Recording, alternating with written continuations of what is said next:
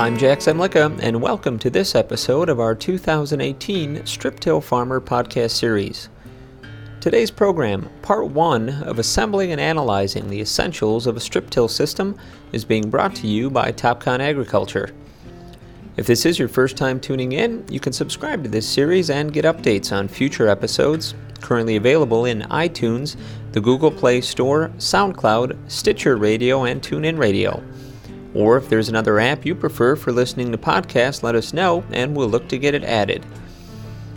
Thanks again to Topcon Agriculture for its support of this podcast series. Agronomy matters, and Topcon Agriculture application solutions make it work. From planning to precision machine control, NORAX boom height control, monitoring and mapping, to data management, you have the total set of solutions to maximize your agronomic plan. Find out how to make the most of your 4R nutrient stewardship with precision technology that is unmatched in ease of use. Visit them at topconpositioning.com/growing solutions. While strip-till is often equated to a puzzle, with farmers having to assemble aspects of equipment, fertilizer application, technology, seed selection, and soil health together. When one piece is missing, others don't often fit. But the challenge for strip tillers is that the size, shape, and availability of those pieces can change. Perhaps more than any other farming practice, strip till requires a willingness to adapt, experiment, and learn. Says veteran strip tiller David Legbold, each person has his or her own specific needs, so I've learned to keep still and listen to their adventures. I always believe I benefit the most from these conversations as we share ideas. To be sure, strip-till will build soil health and save money, but a bigger reason is to share the commonalities with other producers and continue learning adventure. Results of the 5th annual Strip-Till Operational Practices Benchmark Study, evaluating 2017 cropping practices, reinforced the value of those idea-sharing opportunities as corn yields, per-farm strip-till acreage averages, and precision farming technology adoption continue to grow. More than 300 farmers from a record 27 states and Canada who identified themselves as strip tillers responded to the 40-question survey from Strip-Till Farmer. We again crunched the numbers on the top 10% of respondents by average corn yield and soybean yield to see what strategies are separating them from the pack. Breaking down study participants by region, not surprisingly, the Midwest and Corn Belt continued its strip-till stronghold, with nearly 3/4 of respondents coming from these areas. However, the 74% total was down more than 6 points from last year, highlighted by the lowest total in the history of the study coming from the Eastern Corn Belt at just over 27%. Totals from the Western Corn Belt and Great Lakes were consistent with prior years, and for the 4th year in a row, Illinois led the way in most respondents by state with 58, followed by Iowa, Minnesota, South Dakota, Nebraska, and Wisconsin. Worth noting is the year-over-year strip-till growth in several other regions, led by significant spikes in the Plains states. The Northern Plains percentage, which includes the Dakotas, Montana, and Idaho, nearly doubled from about 7% in 2016 to 13% last year, while the Southern Plains, including Kansas, Colorado, Oklahoma, and Texas, also increased by nearly 2 points year over year. Talking with Colorado-based soil scientist and agronomic consultant Mike Peterson, he's anticipated continued strip-till growth in the coming years, as he's seen a renewed commitment by universities and colleges in educational programs surrounding strip-till. He cites states including Indiana, Ohio, Michigan, and Kentucky as those ripe for growth. Peterson is working on a project with an Eastern Corn Belt school, putting value to what goes on with the strip-till system and looking at root penetration resistance. While it's still early, he's seeing change, and at the very least, the university is realizing, hey, we can make a plant do better when the season comes along, that it works on all cylinders firing, and we can show that we can have big growth and much more potential. Much has been reported about the demographic shifts taking place on North American farms as the next generation gradually establishes themselves as the farmers of the future. This transition is represented in this year's analysis of the ages and experience levels of strip tillers. While 41% of respondents reported being at least 55 years old, It's the smallest percentage in the history of the study, including an all-time low of about 14% of those strip tillers 65 and over. It's possible that the ag economy has prompted some strip tillers to modify long-term plans for their operation, possibly passing along decision-making power to offspring or younger managers. This could correlate to an increase in the percentage of strip tillers under 45 years old who participated in the study. Some 38% of respondents were under 45, the highest total in the history of the study, including a 4-year growth trend in those strip tillers 35 to 44 years old. But the age shift could also represent a new wave of farmers practicing strip till. Some 42% of respondents have been strip tilling less than 5 years, tying the highest total in the history of the study. About 30% say they've been strip tilling more than 10 years, tied for lowest in the history of the study. We'll continue to see if strip tillers continue to skew younger and more inexperienced, or if those numbers will flatten out if the new generation settles in to become long-term strip tillers. Midwestern dominance was reinforced by the top 10% of strip tillers participating in this year's benchmark study, with more than 3/4 of the top strip tillers being from either the Western Corn Belt or Eastern Corn Belt. Both percentages were consistent with the 2017 study, but 15% of last year's top-yielding strip tillers were in the Great Lakes region, and less than 1% were from those states this year.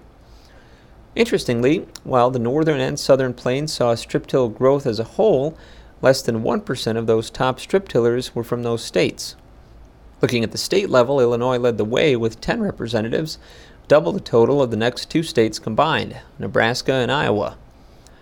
Overall, though, 11 different states were represented among the top 10% of strip tillers in this year's study.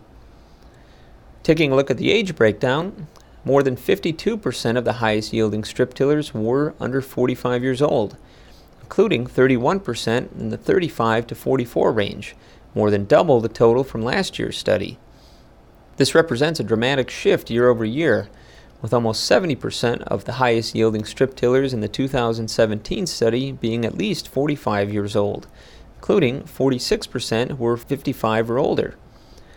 Only 21% of respondents to the 2018 study were 55 or older, and less than 1% were 65 or older.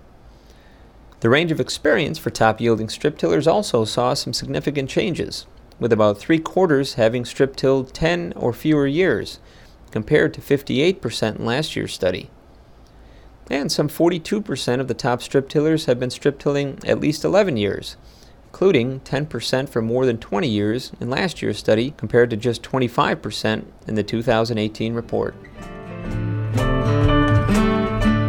We'll get back to the discussion shortly, but I wanted to once again thank our sponsor, Topcon Agriculture, for making this podcast series possible. Agronomy matters, and Topcon Agriculture application solutions make it work. From planning to precision machine control, NORAX boom height control, monitoring and mapping, to data management, you have the total set of solutions to maximize your agronomic plan. Find out how to make the most of your 4R nutrient stewardship with precision technology that is unmatched in ease of use. Visit them at topconpositioning.com/growing solutions. Let's jump back into the program now and hear more analysis of the 5th annual Strip Till Operational Benchmark Study. So while strip till tends to be practiced in pockets, there is a sense that interest and adoption are on the rise. Talking with strip till researchers and academics during the last year, the consensus is that strip till is on the upswing. Pinpointing the exact total of strip till acres in the U.S. is difficult, but a historical snapshot and recent forecast reveals strip till momentum. In 2007, our sister publication, No-Till Farmer, reported about 3.6 million acres of corn were actively strip tilled that year, or roughly 19% of the nation's no-till corn acreage at the time. Based on industry discussions and field research and personal experience of those strip till farmer editors have chatted with, the best estimate is 8 million strip till acres in 2017 and a projection of 11.7 million by 2030. Looking at data from the 2018 benchmark study, respondents reported strip tilling a little over 381,000 acres last year, which translates to a per farm average of just over 1,200.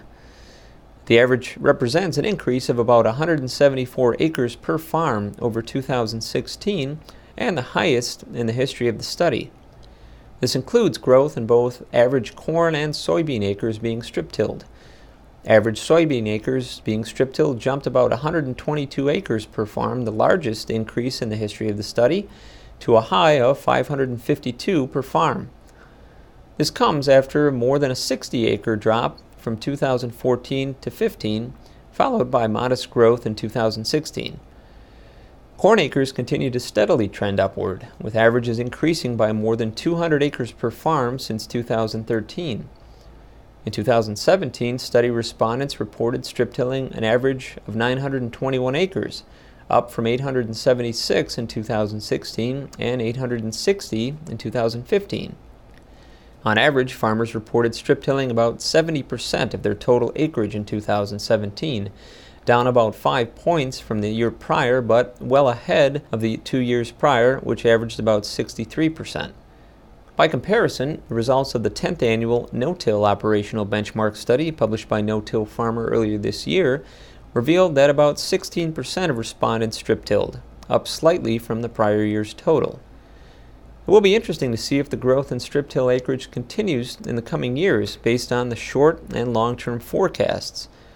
It's going to be a gradual process, but with increasing public emphasis on nutrient management and fertilizer runoff, researchers are taking notice.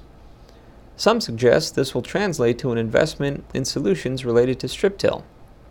Another reason for optimism is that there are areas where strip-till is still in its infancy.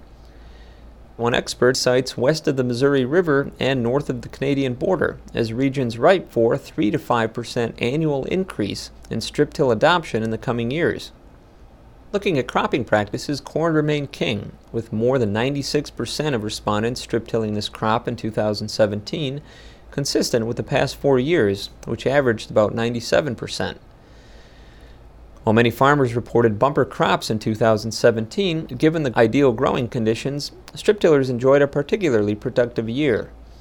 Per bushel corn averages increased by 10 bushels, the largest year-over-year jump in the history of the study, to a high of 2,009 bushels per acre in 2017. This also marks a 25 bushel increase in average corn yields since 2013. After back-to-back years of 191 bushel per acre averages, 2016 saw respondents average 199 bushels per acre of strip-tilled corn. Drilling down by primary strip-till regions, farmers in the western corn belt averaged 224 bushels of corn, those in the eastern corn belt averaged 189, strip-tillers in the Great Lakes averaged 207, and those in the northern plains averaged 182. Consistent with prior years, strip-tilled corn out-yielded other tillage systems, as reported by No-Till Farmer's recent benchmark study. 2017, farmers using minimum tillage practices averaged 189 bushels per acre, those using vertical tillage averaged 187, and no-tillers harvested 181.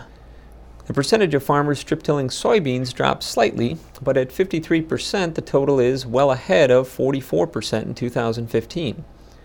After a steady 3-year increase, strip-tilled soybean yields dropped by 2 bushels per acre from a 2016 average of 62 to 60 in 2017.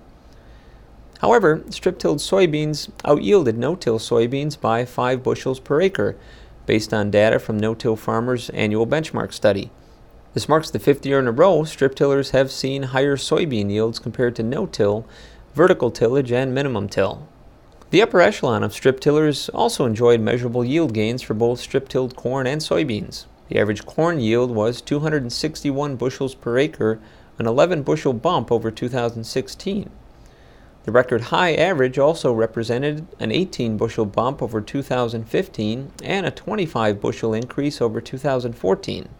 Looking at the top 10% of soybean strip-tillers, they enjoyed another yield bump as well, averaging 76 bushels per acre in 2017, a 4 bushel increase over 2016, and a 12 bushel increase over 2014. The average acreage of the top 10% of strip-tillers farmed in 2017 was higher than the rest of the pack, at just over 1,400 acres per farm. and some 74% of the top strip tillers' total acreage was strip tilled last year, with farmers averaging 984 acres per farm of strip-tilled corn and 518 acres per farm of strip-tilled soybeans. Well, again, we'd like to thank and recognize our sponsor, Topcon Agriculture, for helping make this Strip Till Farmer podcast series possible. And I certainly look forward to your feedback on today's program, so feel free to drop me an email at jzemlicka@lessitermedia.com or give me a call at 262-777-2441.